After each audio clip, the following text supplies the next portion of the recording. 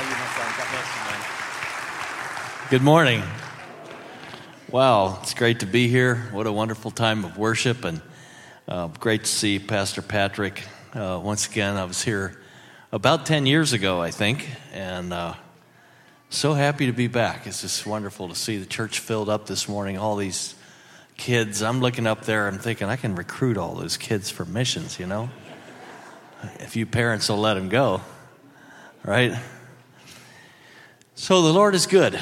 Wow, I got up this morning and it was pouring down rain. And then I went outside to come to church and it was sunny. That was pretty nice. I prefer the latter. So, praise God. What a good-looking congregation you are today. Lots of young families with those young kids up here. That's just great to see, and I'm excited for you and what the Lord has done and what the Lord has in store for you. Let's stand, and I'd like to pray that the Lord will help us in these moments that we have together.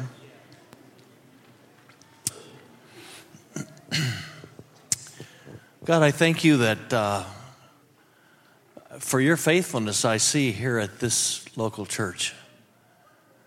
After not being here for a 10-year span, and then seeing the people and the life and the smiles and the warmth and just feeling that here in this church, I'm thankful for that. You are faithful. I can see your faithfulness over that span of time. I thank you, Lord, for the way you have raised this local church up to be a supporter of missions around the world, to support your mission, the mission of God. I thank you for that. I thank you for this opportunity I have to spend these few moments together with this church family today. I pray that it would not be wasted. I pray that you would work through me and the words that I speak this morning, that they would not be words from my mouth to people's ears, but from the heart of God to our hearts. We ask you to do that in Jesus' name. Amen. You can be seated. I'm sorry that both times I've been here, my wife has not been with me. She's packing up for a trip to Nepal with our daughter who works for Convoy of Hope. And I'm leaving tonight for Turkey. So we kind of, going separate ways here for a week or two. But she's a lovely lady. I met her at the altar the night I got saved. That's a pretty good deal, right? So I was raised old order Amish in Lancaster, Pennsylvania. So horse and buggy, no electricity, no telephone, no TV, no radio. Except my dad wasn't a very good Amishman, so he had a few of those things on the sly from time to time. But when I was 17 years old, there was an Assemblies of God evangelist came to our town to do a camp meeting for the Mennonites. Think about that for a little bit.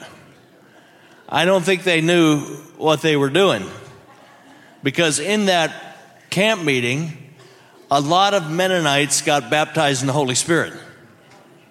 And they got excommunicated from their church. So they formed this little group called New Life Fellowship, and they invited this Assemblies of God pastor from Texas to come back and start a church for them, which he did. Started with a 13-week revival. 13 weeks every night. And about halfway through there, December 10th, 1971, I went to that revival meeting and gave my heart to Jesus. I had never heard of Pentecostals. I had never seen one. I didn't know anything about Pentecostalism, but I know that when I went to the altar, all these people gathered around and they were praying for me. You ever been to a revival meeting like that? So they were all laying hands on me because I was giving my heart to Jesus, and some of them were saying, let go, and others were saying, hold on. And I was like, what is going on? I didn't know anything about, I'd never been to a meeting like that.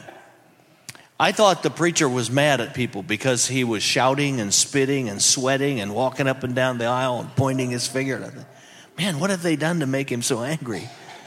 But the Lord got a hold of me. But when I was praying through, when I finished praying, I got up, turned around to go to my seat, and standing right there in front of me was the young lady that is now my wife, Pat. And when I saw her, it was like, I think I was praying, and I turned around, and there she was. And my mind went from heavenly things to earthly things. It's like that, And so I asked around a bit. That was a Friday night. I asked around a bit, and by the time Sunday night came around, I had gotten up the courage to call her and ask her if I could take her to church that night. And so that was, we just celebrated our 45th anniversary. So it's been a good run. I wish you could meet Pat. She's a lovely lady. We first went into missions 25 years ago. I'd been a pastor, and every time we had a missionary speaker, I would put my head on the pulpit and say, God, why can't I do that? And after a few years, the Lord opened the door, and we've been serving in missions ever since that. We served in Austria, in Moscow, in Tallinn, and in the last 12 years we've been in Springfield. And that's a cross-cultural experience in itself. When you live in the Midwest, you have to learn a new culture. You got to learn a new language. You got to learn how to call everybody honey. Everybody calls me honey. I go to Lowe's and they say, "Thank you, honey." I go, "I'm not your honey. My honey's at home." Everybody gets called honey and sweetie. It's like, you don't do that in New York, right? No.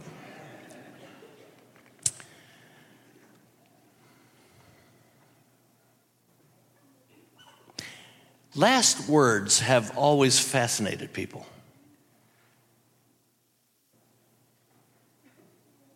Perhaps they hold an echo of wisdom or a biting witticism, or maybe at least a clue about what's going to be left to me in the will. Bob Marley, a rock musician, said his last words, "Money can't buy life." Queen Elizabeth said, "I would give all I possess for another moment." Leonardo da Vinci said, "I've offended God and man because my work did not reach the quality it should have."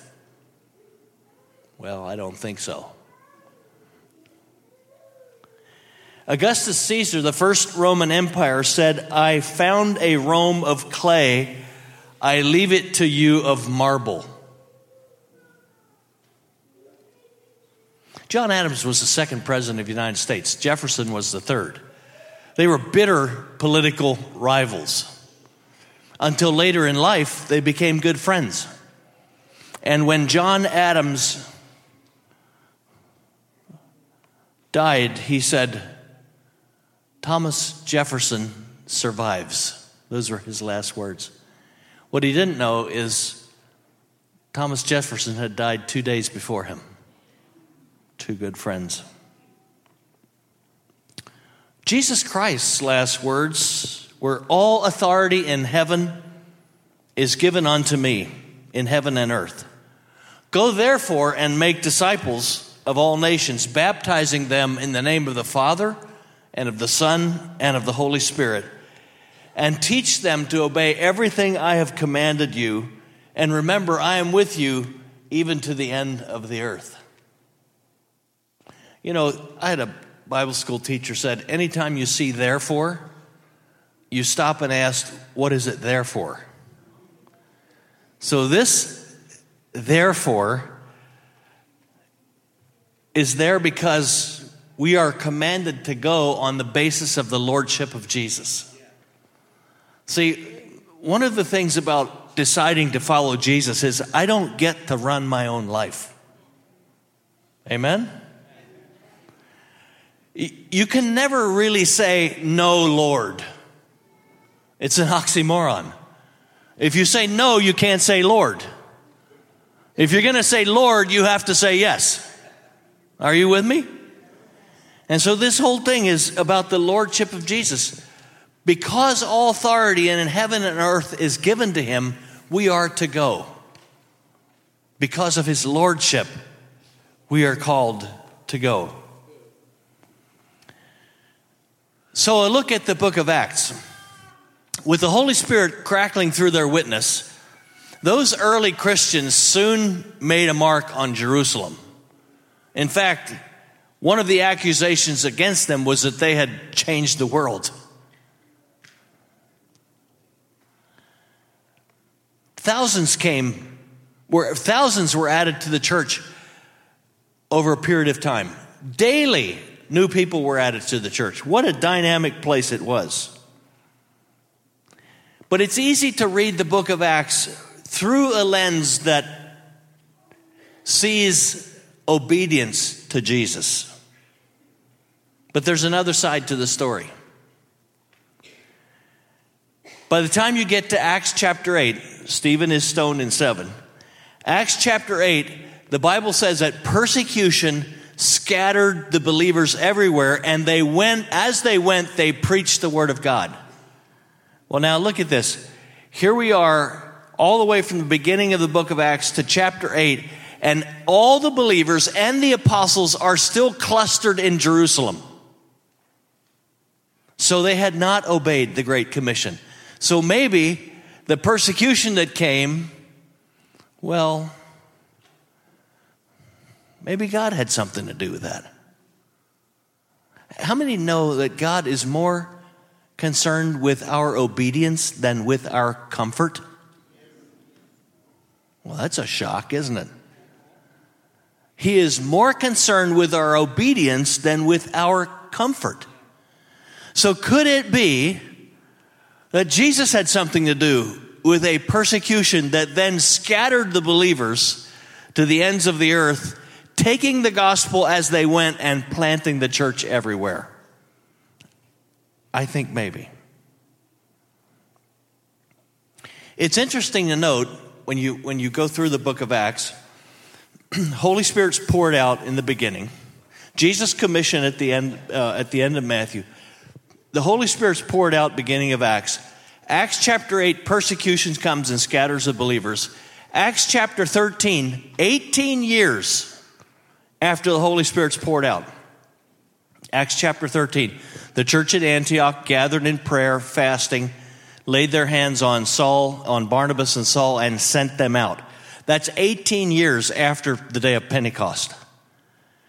18 years after the day of Pentecost is the first time the church, with intentionality and not under duress, sent out missionaries.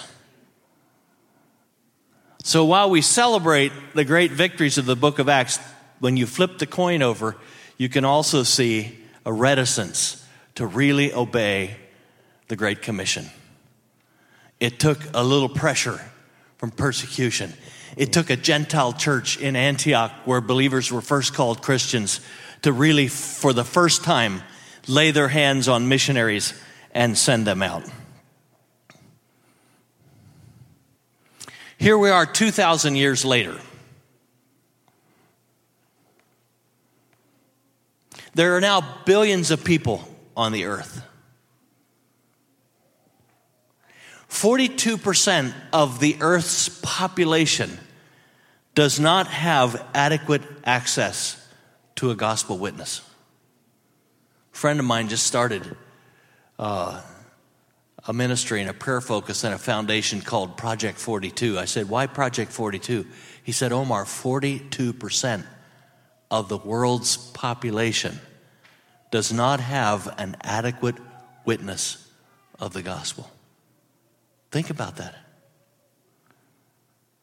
There are more than 7,000 unreached people groups in the world. An unreached people group is an ethno-linguistic group of people that do not have a church, a Bible, or often a missionary. So they are not only lost, they're hopelessly lost. See, your neighbor down the street may be lost, But he's not hopelessly lost because you're here. But 42% of the world's population is hopelessly lost because they have no access to the gospel. So, why do we talk about missions? Why did Jesus commission us? Because unless someone crosses cultural, geographic, linguistic boundaries and barriers to take the gospel to them, they will never hear. That's why you have a Mission Sunday. That's why you send out a Kirsten Drake. You got it. That's why you have Faith Promise Sunday. Because unless we do something, unless we go or send, those 42% of the world's population are not just lost, they are hopelessly lost. Did you know that 80%, giving you some stats, let them sink in, 80% of all Hindus, Buddhists, and Muslims have never met a follower of Jesus? 80%.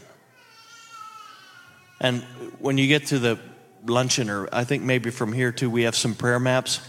When you look at those prayer maps, you'll see the interesting thing, one of the interesting things about Eurasia is it is the birthplace of the world's 5 predominant religions. It is the birthplace. Judaism, Christianity, Hinduism, Buddhism, and Islam were all born out of the Eurasian soil.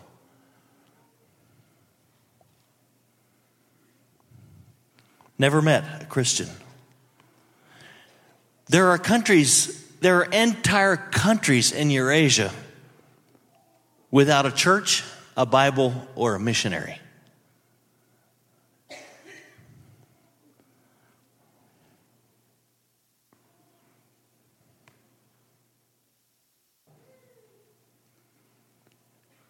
Other places where there's a handful of Christians, the church is too small and too weak to reach their own people without help from the outside.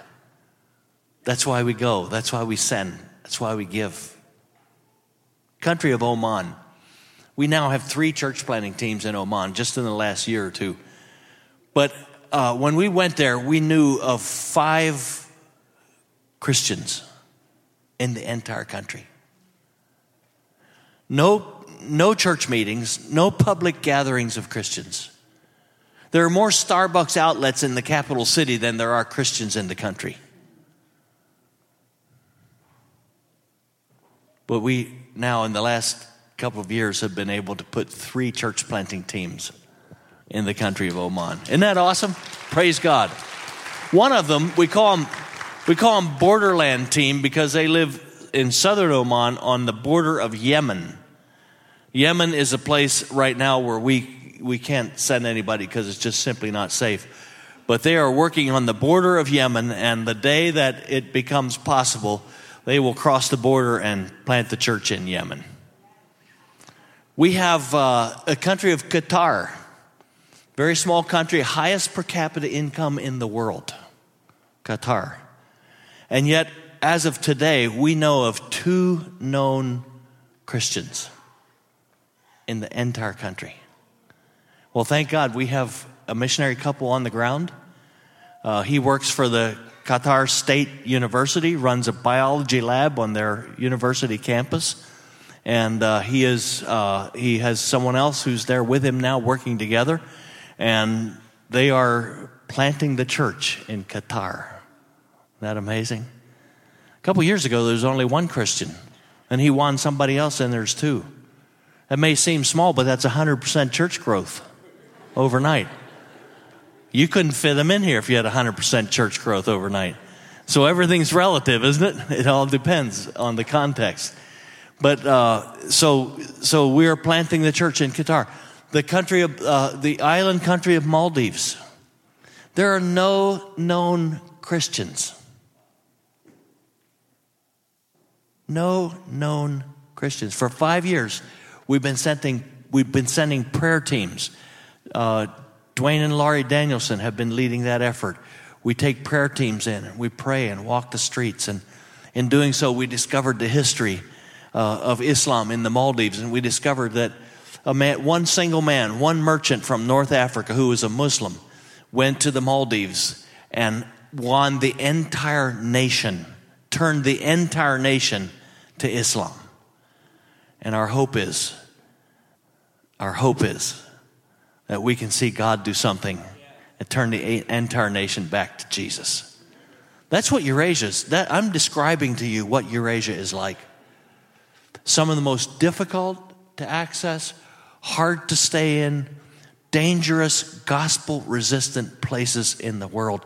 And yet I want to celebrate and let you know that Jesus has raised up 650 missionaries just for the Assemblies of God working in Eurasia today.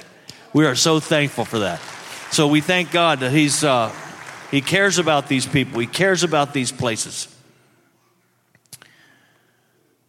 2,500 unreached people groups in India alone. 2,500. Many of them in the mountains, many of them in the Himalaya region. And by God's grace, we're sending church planting teams to plant the church and preach the gospel where it hasn't been preached before. Yet Eurasia, when I talk about those needs, entire countries without a Christian, without a missionary, without a Bible, entire countries. Yet it's such a place of contrast because on the other hand, we have some of the strongest national churches in the world. We have the Indian Assemblies of God, for example, that has about 11,000 local churches. And they are growing, they're training ministers, they're planting churches, but it's mostly in the South. But that church was started by Assemblies of God missionaries 100 years ago. Today there's 11,000 churches, 100,000 believers. The Slavic church, you know some about the Slavic church because I know that a Slavic church was born out of here and out of your gymnasium and another one meets here. The Slavic church is a powerful, robust, growing, Holy Spirit-filled church. They're planting churches and growing and doing amazing things. And yet in their shadows, you have the North Caucasus, where you have entire people groups that have no witness, no gospel, hostile, violent. We have a church planting team living down there and working among those people. Pray for them. So some places we have amazing growing national churches, and other places we have no believers. So we have to keep praying. We have to keep going. We have to keep sending. We're seeing first fruits in some places. I mean, I'm glad this is not live streamed because I couldn't tell you this story if it was. But we have a missionary who spent 44 years in the country of Israel, working primarily now in the West Bank. About 10 years ago, or a little bit more, he met a young man and he won him to Jesus and discipled him. This guy was such a dedicated Muslim that he could recite the entire Quran, which is about like the New Testament. He could recite the entire Quran. He came to Jesus, and he became as passionate about Jesus as he was about Islam. And he started winning people to Jesus on the West Bank. Now, this is like very, very dangerous place. So he's winning people to Jesus, and they're winning others to Jesus and winning others to Jesus until today it's an amazing, amazing movement with about 10,000 house churches. There's not a village or a town on the West Bank that does not have one of these house churches. They call themselves the Jesus people, the Isawi. So when they grow to 8 people, because it's such a security risk, when they grow, they have no buildings. They don't have stained glass windows or buildings or anything. You can't meet publicly. So it's a house church movement. And every time they grow to 8 people, they multiply and start another house church movement. That's why there are thousands of them. And they can't meet publicly. So what they do, they describe themselves as hiding in plain sight. So they meet in the mosque. Their church services are in the mosque. Here's how it works. If you go into a mosque, it's kind of, I've been in them and seen them, how they operate. You'll go into a mosque and you'll have an imam sitting over here with a group of people around them, and an imam over here and over here. And they'll have like little Sunday school classes, if you will. That's using our language. And people sit around the feet of the teacher, and he's instructing and teaching. And so that goes on all over the mosque. And so what the Isawi do is they just go into one corner of the mosque and they have a Jesus meeting. So they're having church in the mosque. Okay, so they told me this. They said on the West Bank, there's a lot of poverty, so people don't have showers in their house, right? So what they do is they have public showers in the mosque. So what the Isawi do is they go in and have their Jesus meetings. Then they go in the shower and baptize their people in the mosque shower. Isn't that awesome? So I hope you caught it. There are thousands of these groups. There's not a city, not a town, not a village in the West Bank where the Isawi people have not taken root. In fact, I heard recently, I was just told by the missionaries working with them, that recently they have begun winning Jewish people to Jesus. So isn't that a reverse? So you got Muslims coming to Jesus and then winning Jewish people to Jesus. It's an incredible move of God. Powerful move of God. You know what you have to do to join the group? I don't think I wrote it down here, but I think I can remember it. You have to be saved. That makes sense, doesn't it? You have to be water baptized.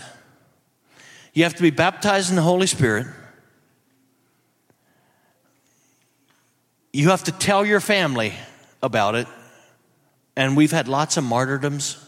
People are killed. Their businesses burned. Their spouses put them out. Their families disown them. But that's part of identifying with the body of Christ, and they're willing to do it. And number 4, you have to do something for the poor. So Ross was telling me that, so you do something for the poor. So he said he had a pretty nice coat that a warm winter coat, and it gets cold there. So he gave it to one of these house church leaders. And then he said he found out that house church leader gave it to another one, and then he gave it to another one. So everybody was doing something for the poor with the same coat. Isn't that awesome? I love that. I love that story. But those are first fruits. You go back 10 years and there was nothing. There were no churches. There was nothing. So Global University and BGMC and Light for the Lost is helping us, and we're putting a tablet with the scriptures and with leadership and Bible teaching lessons in the hands of every one of those house church leaders. We've given thousands and thousands of them away. We can't get Bibles in. They can't hide, but they can get a tablet because everybody has a device, and they download. There's nothing on it when we give it to them. They download the materials. So they all have teaching materials in their hands. It's first fruits. It's beginning to see the church planted in some of the most difficult, hard to access, hard to stay in places in all of Eurasia. The Isawi, pray for them when you think about them. 10 years ago when I was here,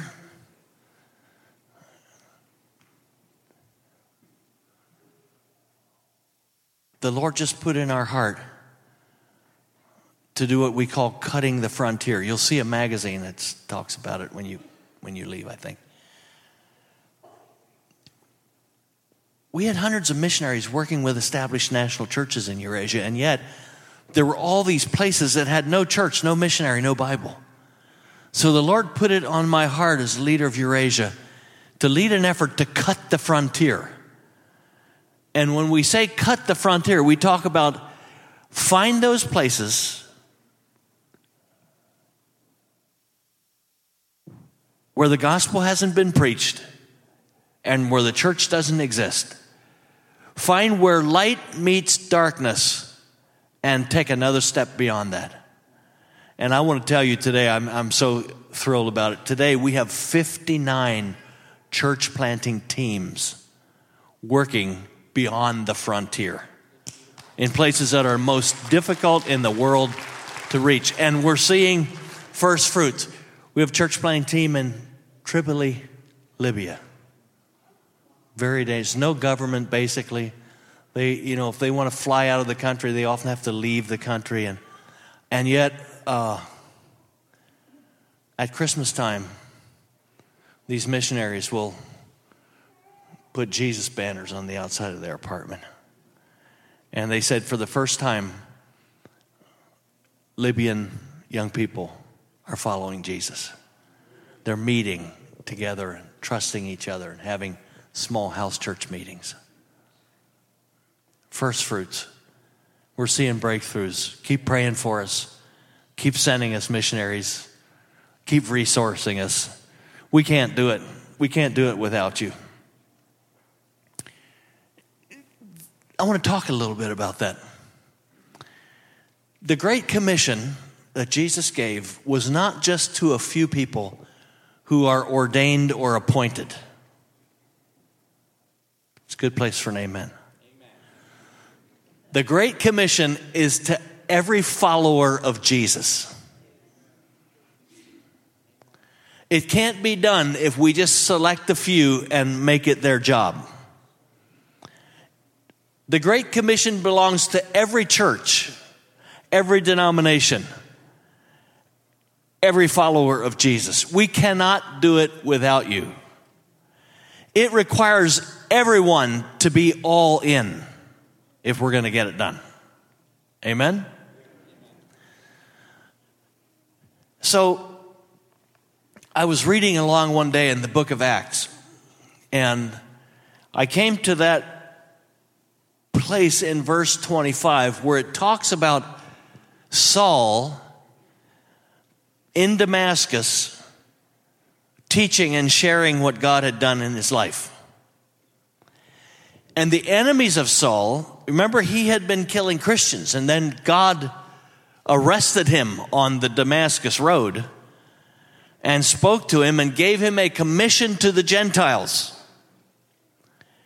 Now Saul is in Damascus and he's meeting with other Christians and he's teaching and preaching. And his enemies find out he's there. Well, Damascus, still today, some of the old city remains. It's a city of alleys and narrow streets and walkways, and you could easily hide there. So his enemies, I think they knew he was in the city, but they assumed they couldn't find him, so they surrounded the city and waited for him to come out. The scripture says when his friends found out about it, they let him to the ground in a basket through a hole in the wall, and he escaped with his life. Apostle Paul's an interesting character. I did a little study on him recently to try to figure him out. And there's a document from the 2nd or 3rd century that described him.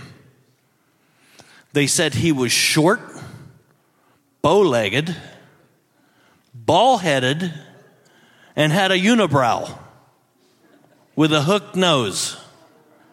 Going like, man, what a beauty, But this is an old document. I guess it's from the 2nd century. So he was an interesting guy, but he changed the world. Through his 3 missionary journeys, he changed the world. I mean, he went out, planted churches everywhere he went, raised up Christians. He was beaten, and he talks about it. He was beaten and run out of town and shipwrecked, and he paid a huge price for it, but he changed the world. He got the gospel to the Italians. C.M. Ward said, you get the gospel to the Italians, they'll take care of the rest of it. Any Italians in this building? Yeah, I thought maybe up here, yeah.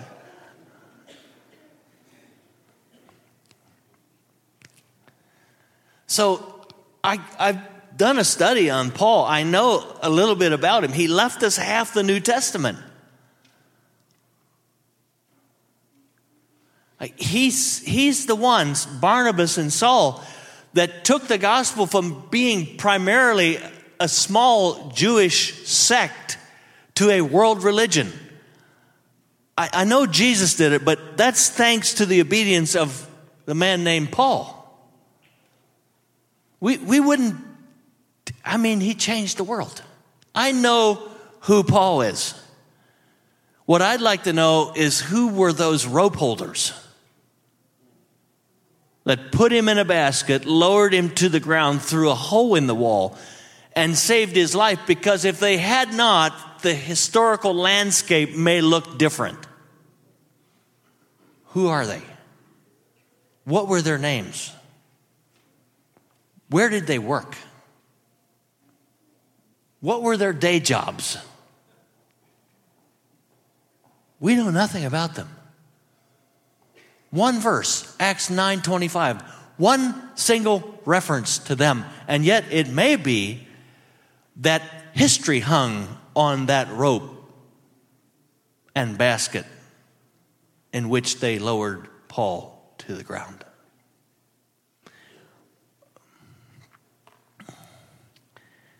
Every time you see a great story, there's a story behind it. Every time we celebrate a great victory, there's a story behind it. Always. So what I want to tell you today is, if we're going to get this job done, if we're going to be obedient to the Great Commission, if we're going to plant the church in 44 nations and territories in Eurasia, if we're going to make a mark on 4,000 unreached people groups in Eurasia, if we're going to reduce that number by sending missionaries and church planting teams, you're going to have to be involved. Because you can't handpick somebody like Kirsten and ordain them and appoint them and think they're going to get it done on their own. Because we're not. It takes everybody. It takes your faith missions pledge. It takes your prayers. It takes your giving. It takes your going. And maybe there's some other people in this building this morning that God's speaking to. You know, I was a pastor for a lot of years in the United States, and God was dealing with my heart for missions, and I didn't know what to do with it.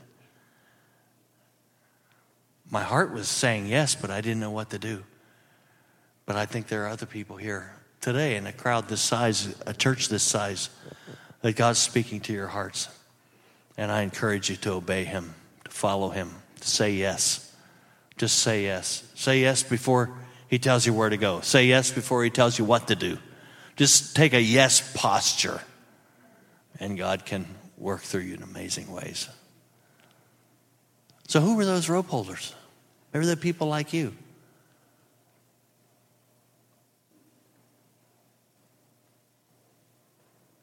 Professionals, homemakers, farmers, mechanics.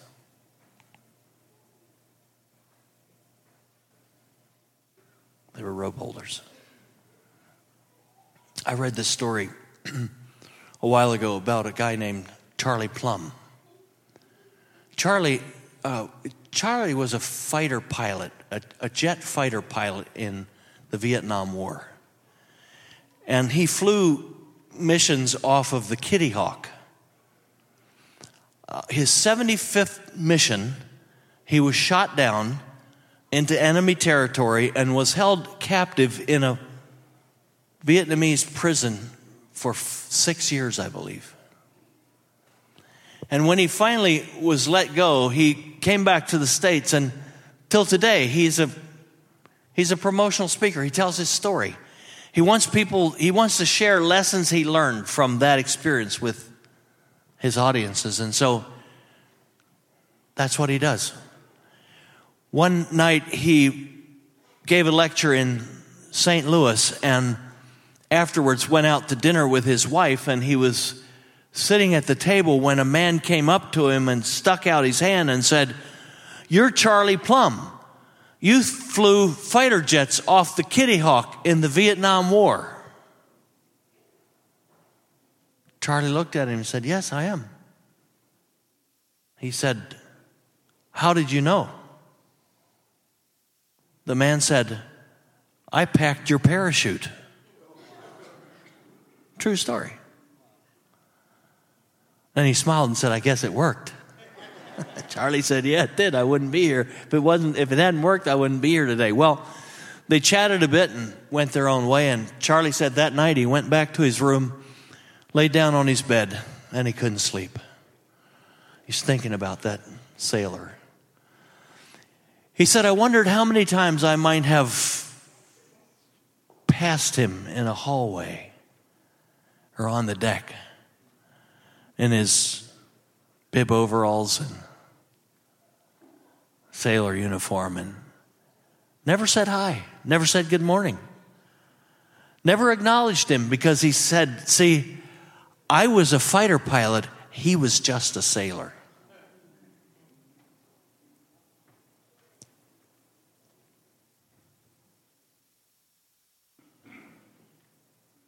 Said, I wondered how many hours he spent down in the belly of that ship at a table folding those silks, so that when a moment like my moment came, I could survive.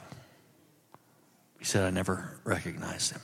So I told that story at a church, Evangel Temple in Columbus, Georgia. And I didn't realize, but Fort Benning is right there. So there was a lot of people from Fort Benning who were in the audience. And after the service, a man came up to me. His name was Tim. He came up to me and he had tears coming down his face. And he said, Omar, he said, I served on the Kitty Hawk. They just retired her last year. And I'm like, man, here's a real guy. So I said, I want to hear your story. So after a while, we kind of got off the side and he told me his story. He told me when the Kitty Hawk was fully staffed, there were 5,000 men and women on that ship. They had 99 or 100 fighter jets and the pilots to fly them. Everybody else supported that. Think about that. 99 or 100 fighter jets and the pilots to fly them. Everybody else was cooking, cleaning floors, cleaning toilets, making beds, fixing airplanes, washing it. Everything else you can have. 5,000 people.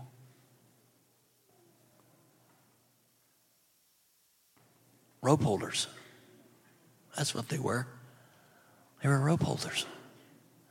Then there's another guy standing there, and he's also from Fort Benning, and he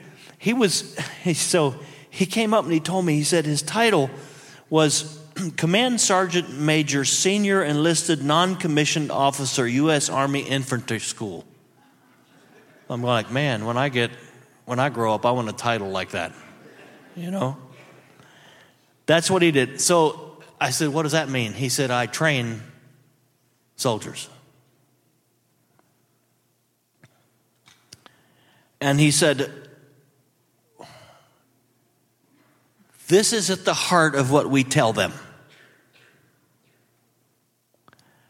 Your proximity to the objective is not relevant to your importance toward accomplishing the mission.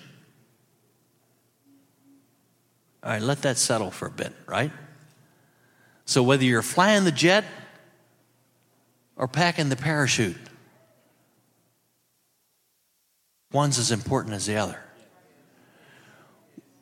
Whether you're on the borderland team in Oman on the Yemeni border, one of the most dangerous places in the world, Yemen, whether you are there on the ground or you're here in Greece Assembly of God and you have fully embraced your place in the Great Commission,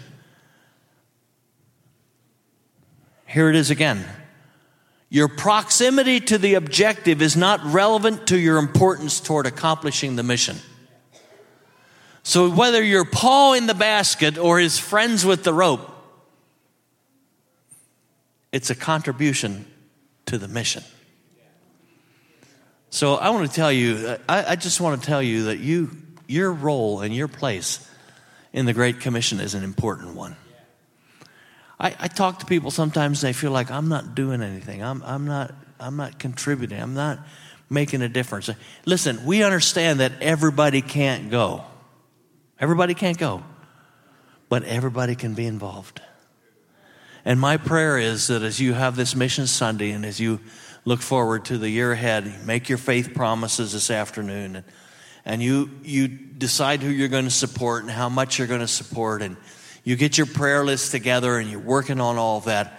My prayer is that through the power of the Holy Spirit, through what the Holy Spirit can do in our hearts, that He will let you know that in order to accomplish this mission, not only do we need fighter pilots, not only do we need Apostle Paul, we need rope holders and parachute packers.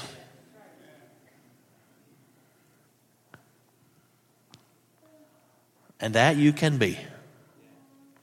By the grace of God, that you can be. One more Bible story, and I'll close. 1 Samuel 30. David is out fighting battles with some of his men. They return to the city of Ziklag, which is his hometown, to find that the Amalekites had raided the city, taken everything. Women, children, cattle, everything. And David is distraught, and he goes to the Lord, and he gets a word from the Lord to pursue. So he sets out with 600 of his best soldiers. He's going to get they took his own wives. He's going to get the women and the children and the cattle. He's going to get it back. He sets out. They had just come from battle, so they were weary. In the pursuit, they got to a place called the Besor Ravine. And some of his men were so weary they could not go on. So they decided that 200 of them would stay there and they would lighten the load and leave some of their baggage and ammunition and whatever. They would leave it with those 200. They would lighten the load and go all out after the Amalekites. They did. They overcame them. They defeated them. They got everything back. All the cattle, all the people, the family members, everything, got everything back. And they're returning, and they come to the valley, to the Besor Ravine. And some of those 400 people who went to the front line, fought that battle to recover, they looked at those 200 who stayed behind, and they said, nah, they don't get any of this. Because not only did they recover their own, but they took some booty from the Amalekites. They said, nah, they don't. They didn't go to the front line. They don't get anything.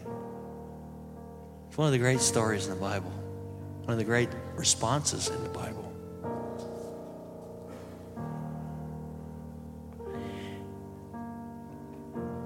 One translation calls them wicked men. Another, proud men. Those wicked men, those proud men said, no, we're most important because we went to. And David made this statement. It's a great statement. He said, the share of the one who goes down to the battle shall be the same as the share of the one who stays by the stuff. They shall share alike. Isn't that great? Isn't that great? So one day we stand before the throne of God.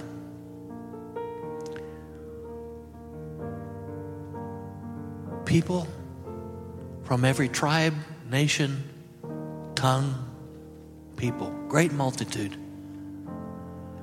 Revelation 7:9, Revelation 9:9, giving Jesus the glory due his name. We'll all be there.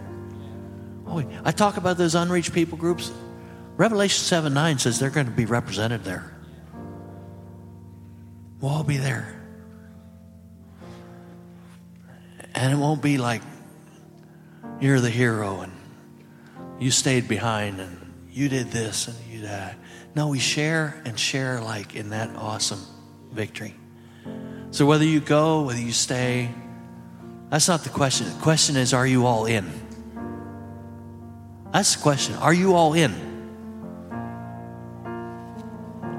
Are you holding a rope or packing a parachute or staying with the stuff? Are you all in? That's the question. And that's my prayer. My prayer as I've had these few moments to spend with you is you'll search your heart. That you'll have a sense of what is your place in getting this job done. What is your place? It'll be different from mine, or from Pastor's, or from Kirsten's, or from Dwayne's. It'll be different. But what is your place? Is those prayer cards on your refrigerator? Maybe you don't have resources to give, but you can pray. Maybe God's blessed you with amazing resources. God blesses people and puts resources in their hands so they can finance the kingdom of God. I could tell you story after story. There's a book called Gospel Patrons. Write it down, Google it, pick it up. Gospel Patrons. It's the stories of people that God resourced. And they knew He resourced them to finance the work of God. It's amazing stories. I don't know what your place, but know your place. Don't be a bystander or a spectator. Be a participant. Whatever that means. Whatever that means. Lord, I thank you for Grace Assembly of God. Let's stand together as we pray. Would you join me standing? Thank you for Grace Assembly of God. Thank you for Pastor Patrick and the elders and deacons and others, staff, people that I don't know. I thank you, Lord, for this church. I thank you that there's life. It's a life-giving church. I know that when I walk in because I go to a lot of churches week after week, and I know when I walk in a life-giving church, and this is a life-giving church. And it's a great commission church, and I just pray that you would continue to bless them. Bless the leaders, keep their vision and their focus on what matters most. And I pray that you would raise up missionaries, young people out of this church to go to some of those places I referred to this morning, Lord.